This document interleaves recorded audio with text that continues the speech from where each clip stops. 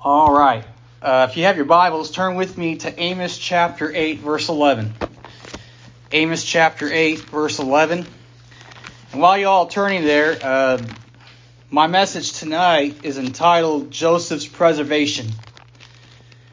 And we're going to be getting into some things tonight that may not be exactly easy to hear, but we need to acknowledge the times that we live in, and it needs to be said. If y'all remember Wednesday, Pastor had talked a lot about apostasy and the stuff that's going on in our days, and which really served as confirmation that the Lord wanted me to preach this particular message tonight. And then if you remember Sunday school, Brother Paul had spoke on the need to be in the Word of God. Need to be reading it, studying it. You know, the Bible says that we ought to study to show ourselves approved unto God, rightly dividing the truth. How can you rightly divide the truth if you're not studying it? You can't.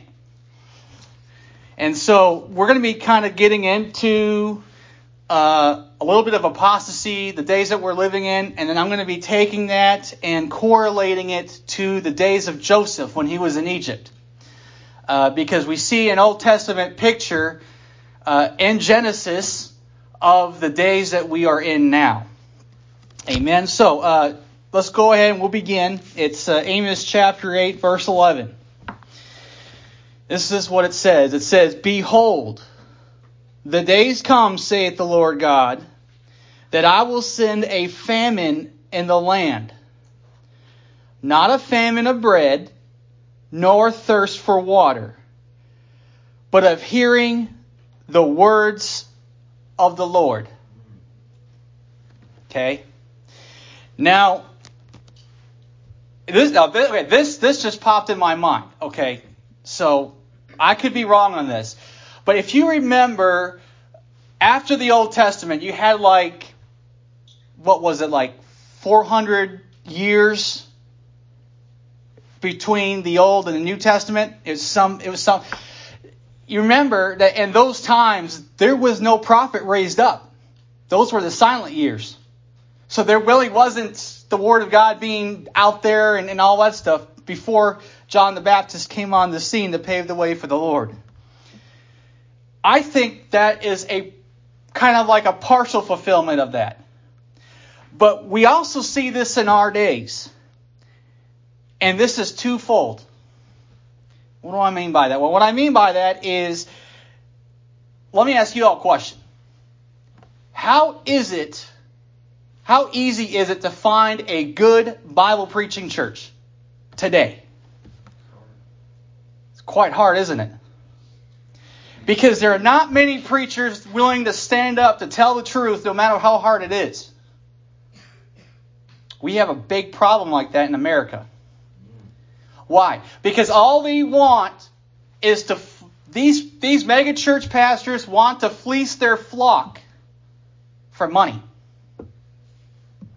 They're not about the gospel. They're not about the truth. You know how they get the money? You lie to them. So to get the numbers up, to get the money coming in, what do they have to do? They have to spread lies. And then they get into the whole, well, if you give your seed money, God will give you it back in return. That's a lie. But we see that there is a lack of preaching the Word of God. But we also see it on the flip side. There's not many people that want to hear it. If you go out in the streets and you start preaching the gospel, you'll be stirring up a whole beehive. They don't like it. Why? Because people don't want to be convicted. And when people don't want to be convicted, they only want to hear what they want to hear. Be careful, because God will give it to them. That's why He's allowed all these false and fake preachers to rise up. Why? Because God is giving them what they want. God, and so I always say, be careful what you ask God, because He might give it to you. You know, don't ever, you don't want to be in the territory of God giving you what you want, and you want to hear things that you want to hear, not what you need to hear.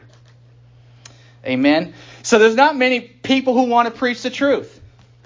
2 Timothy chapter 3, verse 1 through 5, it says, "This know also that in the last days perilous times shall come." You know, perilous times mean dangerous times. These are dangerous times, and they're only going to get worse.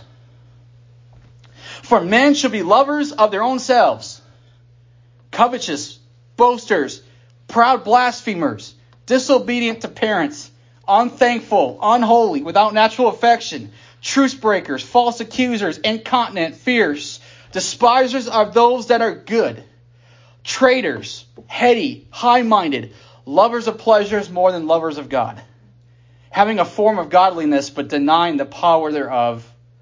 From such turn away." Amen. Like what Charles Spurgeon says. Charles Spurgeon says, "Beginners in the way of grace, it is great and solemn truth that every child of God will hold on until the end. But it is an equally solemn truth that many who profess to be the Lord's are self-deceivers and will turn out apostates after all." In other words, Jesus said, not everyone who says Lord will enter in the kingdom of heaven. And by the way, when you read that passage, do you notice there is no emphasis on faith? It's all about what they did for the Lord. Well, Lord, haven't I done this and that in your name? Jesus is going to look at him and say, "Depart from me, ye that work iniquity." Why? Because your works do not amount to a hill of beans in the sight of God. Why? Because our good works are as filthy rags to Him. The only good works that God acknowledges and recognizes is His Son, Jesus Christ. So when a born-again Christian does something good, it's not him doing it or her doing it. It's God, it's Christ doing it through them. Jesus said, "Without me, you can do nothing." Amen. Isaiah chapter 5, verse 20 to 23. "Woe unto them that call good evil and evil good, that put darkness for light and light for darkness, that put bitter for sweet and sweet for bitter. Woe unto them that are wise in their own eyes and prudent in their sight. Woe unto them that are mighty to drink wine, and men of strength to mingle strong drink, which justify the wicked for reward, and take away the righteousness of the righteous from him." 2 Timothy chapter 4, verse 3 through 4. "For the time will come when they will not endure sound doctrine, but after their own lust they heap to themselves teachers having itching ears. And they shall turn away their ears from the truth, and shall be turned onto fables." That's what you're seeing nowadays. You see, these pastors and a lot of these denominations, they're starting to fall away. They're selling out the word of God for the things of this world. Why? Because they fear man rather than they fear God. There is no fear of God in churches and a lot anymore. Amen. Very few churches actually have the fear of God. See, if we actually get to a point where we start fearing God instead of man, we'd be better off. But listen, we got people that fear man. They sell out the truth for the world. They'll do anything to gain the world's acceptance. What shall a man profit if he gain the whole world and lose his soul? That's what these people are doing. They are sellouts. They're selling out the Word of God for the things of this world. That is what Judas did. Judas betrayed Jesus Christ for 30 pieces of silver. You know what happened? He realized he did wrong. And guess what? That worldly sorrow that he had put him in a position to hang himself. That's what worldly sorrow will do. See, godly sorrow won't do that. Godly sorrow will lead you to repent. Worldly sorrow will lead you to commit suicide. But Judas sold Christ out. And you know what? Those denominations, individuals, pastors that say, no, we don't want the King James, we want something else. You see, they sold a vineyard and was feed the lie that they'd get something better. And the truth of the matter is what they get is not better. They sold out the very good thing for something worse. And I will tell you that these people who sell out the Word of God, I promise you, they will not be held innocent. Jesus said that it would be more tolerable for the days in the day of judgment than for Sodom and Gomorrah than for them. Why? Because when you sell out the Word of God, that is you hearing the Word of God and you deliberately rejecting it. You see, if that preaching went to Sodom, they could have repented and turned away from it. But there was no preaching of that kind, which is why Jesus said that. And the most dangerous place a person can be is you listening to the Word of God and deliberately rejecting. I'm going to tell you something. God is not playing around. God will only deal with you so much. And there'll come a time where He'll stop dealing with you. It'll be just like when Jesus went before Herod. You know what Jesus did? He didn't say a word to Herod. Why? Because Herod had his choice. He already had his chance. He blew it. He didn't like John the Baptist. He had him beheaded. Jesus didn't say a word. That's a dangerous place. No one should ever have to be there. This is why we need to get the Word of God out and be able to speak the truth as it is to warn people to flee from the wrath to come. Charles Spurgeon says that which begins with shamefacedness, equivocation, hesitation, and compromise will ripen into apostasy. In other words, when you start seeing people compromise, when you start seeing people want to table certain votes and stuff like that, eventually that's going to just be full-blown apostasy. You may not see it right now. It'll take time, but just watch. That stuff will come to fruition. And we ought not to be that way. We ought to stand on the truth and the Word of God and not compromise. A.W. Pink says, if you are still following a course of self-pleasing, you're only deceiving yourself if you think you have come to Christ. In other words, if you're following after self-pleasing stuff, man-pleasers, and you think you came to Christ, you're deceiving yourself. If you're following after all these pastors that don't care about you but money, and you think you've come to Christ, but you're following after those people and eating everything up that they say, you're deceiving your own self. Very, very dangerous. As we saw in Scripture, it is dangerous times. Because as what Pastor had preached this morning, your soul has more value than the things of this world. People don't think that's the truth, but it is. Your soul does have value.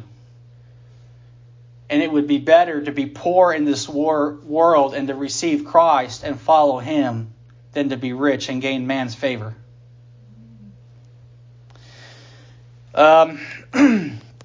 So, with that said, we have a famine in the land of hearing the Word of God. And here's why I say about the soul. Matthew chapter 4, verse 4, but he answered and said, it is written, man shall not live by bread alone, but by every word that proceedeth out of the mouth of God. So guess what? If there's a famine in the land of hearing the Word of God, there's a famine of hearing and living by the word of every word that proceeds out of the mouth of God. Which is what? Your Bibles. Your King James Bibles. Holy men of God spake as they were moved by the Holy Ghost. The prophets and the apostles that we build our lives upon, that is your Bible. Why? You got the prophets in the Old Testament and you got the apostles in the New. We build our life upon Christ. We build our lives upon the Word of God. And everything that is written in your Word is inspired by God. God is the author and finisher of what? Your faith. Amen. That means He is the author and finisher of the Word of God. We don't need to change the Word of God. We need to be changed by it. That's right. I need to be changed. Listen, I might be up here preaching to you guys, but that does not make me any more special than anybody else. I am just like you. I have faults. I have sins I fall short. But guess what? The Lord will help me. Because I'm His son. And you know what He does to His kids? He chastens them.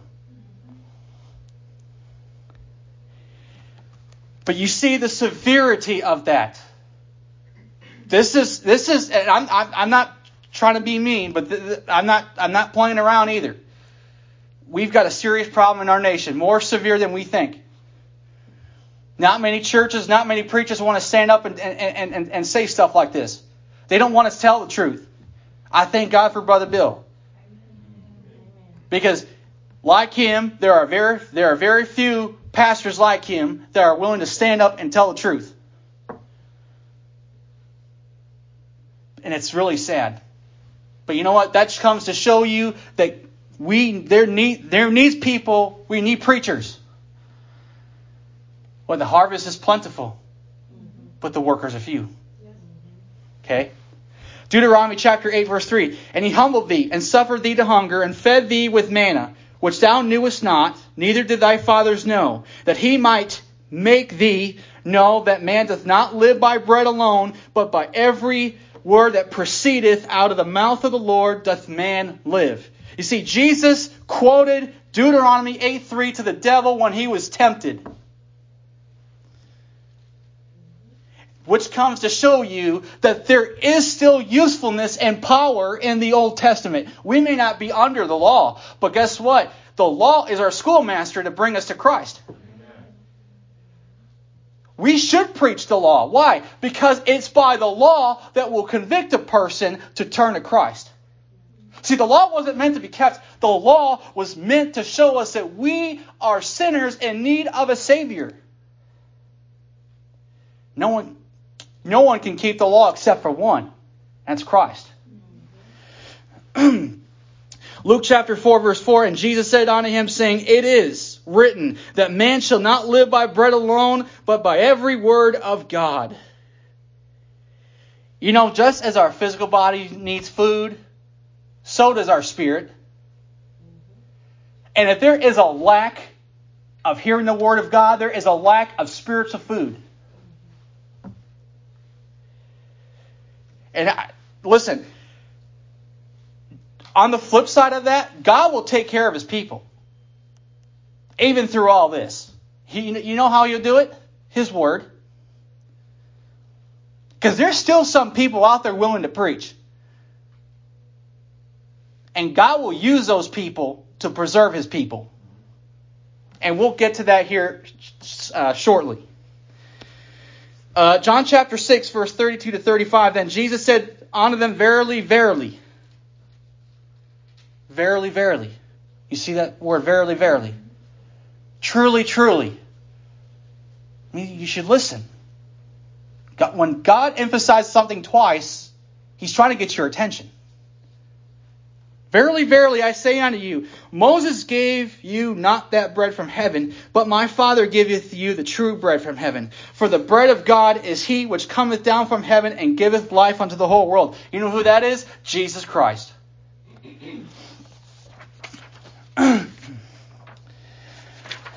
Then said they unto him, Lord, evermore give us this bread. And Jesus said unto them, I am the bread of life. He that cometh to me shall never hunger, and he that believeth on me shall never thirst. Jesus Christ is that bread of life. He's the one that gives life.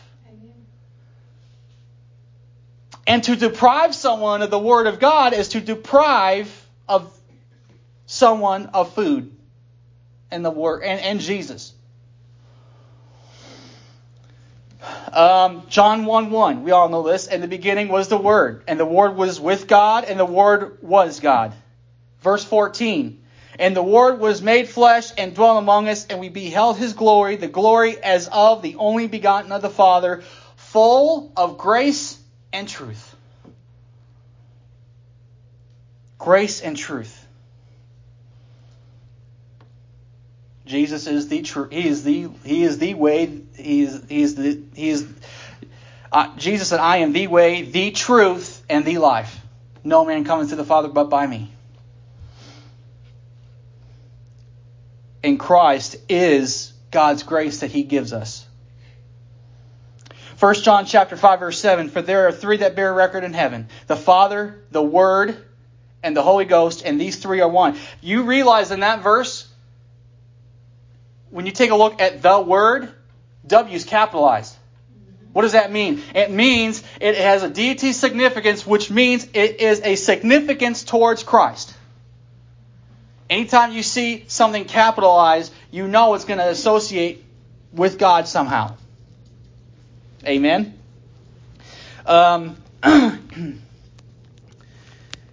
We need the Word of God. We need that spiritual food to help us to grow. So this is why it's important. The Word of God is important. This is why we need to be in the Word of God.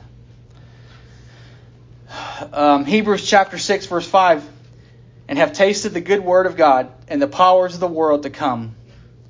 Psalm 34:8, O taste and see that the Lord is good. Blessed is the man that trusteth in Him. So, we see that there is a famine of hearing the Word of God, and there's a famine of preaching the Word of God. So how does this equate to Joseph? Well, Joseph is a type and picture of Christ. He was betrayed by his own, was sold into Egypt, and eventually God raised Joseph up to be second in command. And after that, they had 7 years of plenty, which means that he had 7 years to store up food for the next 7 years that was to come. And that was famine. A literal famine. God put Joseph where he was to preserve life. And guess what? Christ will preserve His people. Amen. And as I said, He will use His Word to preserve His people. Genesis chapter 37, verses 5 through 10. And Joseph dreamed a dream, and he told to his brethren, and they hated him yet the more. And he said unto them, Hear, I pray you, this dream, which I have dreamed. For behold, we were binding sheaves in the field, and lo, my sheaf arose, and also stood upright. And behold, your sheaves stood round about, and made obeisance to my sheaf. And his brethren said unto him, Shalt thou indeed reign over us? Or shalt thou indeed have dominion over us? And they hated him yet the more for his dreams and for his words. And he dreamed yet another dream and told it to his brethren and said, Behold, I have dreamed a dream more. And behold, the sun and the moon and the 11 stars made obeisance to me. And he told it to his father and to his brethren. And his father rebuked him and said unto him, What is this dream that thou hast dreamed? Shall I and thy mother and thy brethren indeed come to bow ourselves to thee, to the earth? And you realize that's exactly what happened. Because God put him in Egypt to preserve life for his brethren, for his father, for those in Egypt, and all those that surrounded him. But you see at that time, you see in that text, they didn't believe. They thought just, What are you to tell us that we'll bow down to you? Well, eventually, they come to find out that he was right. Which should show you that that dream that he had wasn't just a dream that he just had. God gave it to him. Both dreams. Genesis chapter 39, verses 1 through 6.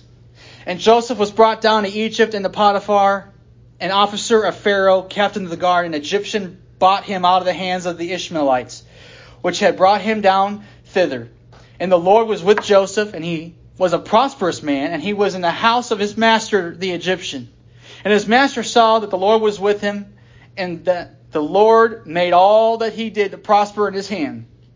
And Joseph found grace in his sight, and he served him, and he made him overseer over his house, and all that he had put into his hand. And it came to pass from the time that he had made him overseer in his house, and over all that he had, that the Lord blessed the Egyptian's house for Joseph's sake. And the blessing of the Lord was upon all that he had in the house and in the field. And he left all that he had in Joseph's hands, and he knew not aught he had, save the bread which he did eat. And Joseph was a goodly person and well favored. Now we notice that at some point Joseph was thrown in jail because he was accused of having, basically relations with Potiphar's wife, which never happened. The wife actually enticed Joseph, and guess what? Joseph ran the other way. What does that tell you? When you're tempted by sin, what are you supposed to do? Run.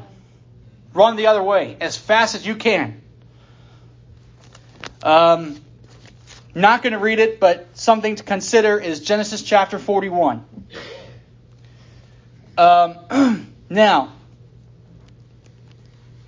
what is a storehouse? Well, a storehouse in our days is a church. Could be a ministry. Could be a house. Malachi chapter 3 verse 10, it says, Bring ye all the tithes into the storehouse, that there may be meat in mine house, and prove me now where herewith, saith the Lord of hosts, if I will not open you the windows of heaven, and pour you out a blessing, that there shall not be room enough to receive it. The key word there is storehouse. Where do we pay our tithes at? In church. God's house. Amen? So, a storehouse is God's house. It's His church. Again, for reference, I'm not going to get into it, but consider Genesis 42, Genesis chapter 42, chapter 43, and chapter 44. Genesis chapter 45, verses 1 through 11. Then Joseph could not refrain himself before all them that stood by him, and he cried, Cause every man to go out from me. And there stood no man with him, while Joseph made himself known unto his brethren. And he wept aloud, and the Egyptians in the house of Pharaoh heard. And Joseph said unto his brethren, I am Joseph. Doth not my father yet live? And his brethren could not answer him, for they were troubled at his presence. And Joseph said unto his brethren, Come near to me, I pray you. And they came near, and he said, I am Joseph your brother, whom ye sold into Egypt. Now therefore be not grieved nor angry with yourselves that ye sold me hither, for God did send me before you to what? Preserve life. This is where I get the title of my message, Joseph's preservation. For these 2 years hath famine been in the land, and yet there are 5 years in which there shall neither be earing nor harvest. Think about that. Equate that to now. Is there really going to be much of a harvest if there's going to be people rejecting the Word of God? Probably not. Why? Because they're just rejecting it.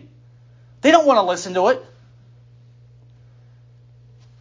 Now you can see how it equates to Joseph's days. And God sent me before you to preserve you a posterity in the earth, and to save your lives by a great deliverance. So now it was not you that sent me hither, but God. And He hath made me a father to Pharaoh, and lord of all his house, and a ruler throughout all the land of Egypt. Haste ye, go up to my father, and say unto him, Thus saith thy son Joseph, God hath made me Lord of all Egypt. Come down unto me, tarry not. And thou shalt dwell in the land of Goshen. And thou shalt be near unto me, thou and thy children, and thy children's children, and thy flocks and thy herds, and all that thou hast. And there I will nourish thee, for yet there 5 years of famine, lest thou and thy household and all that thou hast come to poverty. You see, we have a famine in our country of hearing the Word of God. But just because there's a famine doesn't mean that God's not going to take care of His people. Because He will. I think that God will raise up Josephs that are willing to preach the Word, and He'll use that to preserve His people. But the key word there is preaching the Word. You can't be preaching some other translation or man's opinions or what man thinks. It's got to be the Word of God. Why? Because there is nothing on this earth that will save but Jesus Christ, who is the Word of God. It is Jesus that saves. It is His Word that saves. It is the gospel that makes men free.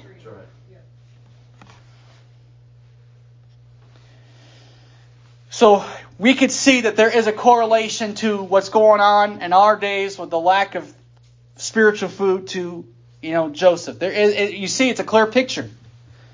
Very clear picture. But God will always take care of His kids. So the question is, how many people would be willing to be like a Joseph and stand up and tell people the Word? It doesn't have to just be preachers. It could just be simply someone just willing to stand up and say, I'll go. Lord, send me. You see, when you pray for those to go out, God might just say, then go. But how many are willing to actually stand up and be like a Joseph and be able to go and help out God's people, but also try to reach the lost? You see, sometimes God knows whether they're going to respond or not. Truth of the matter is, nowadays they probably won't respond. But guess what? We're still commanded to go. That's right. Because what if you go and you do something? What if they reject it? Well, okay. Well, that could be a seed planted in their lives. And you don't know what that's going to do. The Lord does, but you don't. See, I think we assume too much in our minds. Because they say, in our minds we think, well, if they're just going to reject it, why even bother going? Well, because you never know if either they get saved, or what if their children get saved? Don't give up. And if their children get saved, how much will they get saved? You don't know what God's doing. You don't know what's going to happen. So judge not before the time. Judge not. Don't judge before the time. Because God's still working. He's still moving. But eventually He's going to go back to Israel. As soon as He's done with the Gentiles, He's going to go back to Israel. And guess what? The prayer that Paul prayed, that his brethren would get saved, God will answer it. 144,000 of Jews will get saved. So I want to close with this verse. Luke chapter 10, verse 2. Therefore said He unto them, the harvest truly is great, but the laborers are few. Pray ye therefore the Lord of the harvest, that He would send forth laborers into His harvest. I said, be careful what you ask the Lord, because He might give it to you. You don't want to be the kind of person to pray and ask the Lord to send laborers, and He says, well, go then. And then you don't like that. What I'm saying is, if you're going to pray and ask the Lord to send laborers, just be mindful that it might just be you. And if it is you, then you ought to be willing to accept it. Lord, here I am. Send me. I'll go. I think, what was it, Isaiah? Isaiah went before his own people. And you know what? They didn't listen. He still went. You know, this pastor spoke this morning. Hell is very real. People who die in their sin and reject Christ will end up in hell. Eventually, they will be let out. But they will be let out to stand before the great white throne. And they will be judged based on their works. And after that, they will be tossed into the lake of fire. Hell is just only a temporary place till that time when the lake of fire comes out. Because the Bible says that death and hell will be cast into it. You know, and it's very sad how people want to go about and be flippant about, oh, well, I'll just get saved tomorrow. You may not have tomorrow. Today is the accepted time. Today is the day of salvation. Amen. Don't ever put that off. Because you never know if somehow you go home and all of a sudden you get rammed by a semi-truck or something else bad happens and you died right there and then, knowing that you had a choice and you just chose to put it off. You don't want to be one of those people that have listened to the gospel, have been given every opportunity, and yet rejected. Because according to Jesus, your judgment day is not going to be very tolerable. That's serious. Amen. Now I want to say this.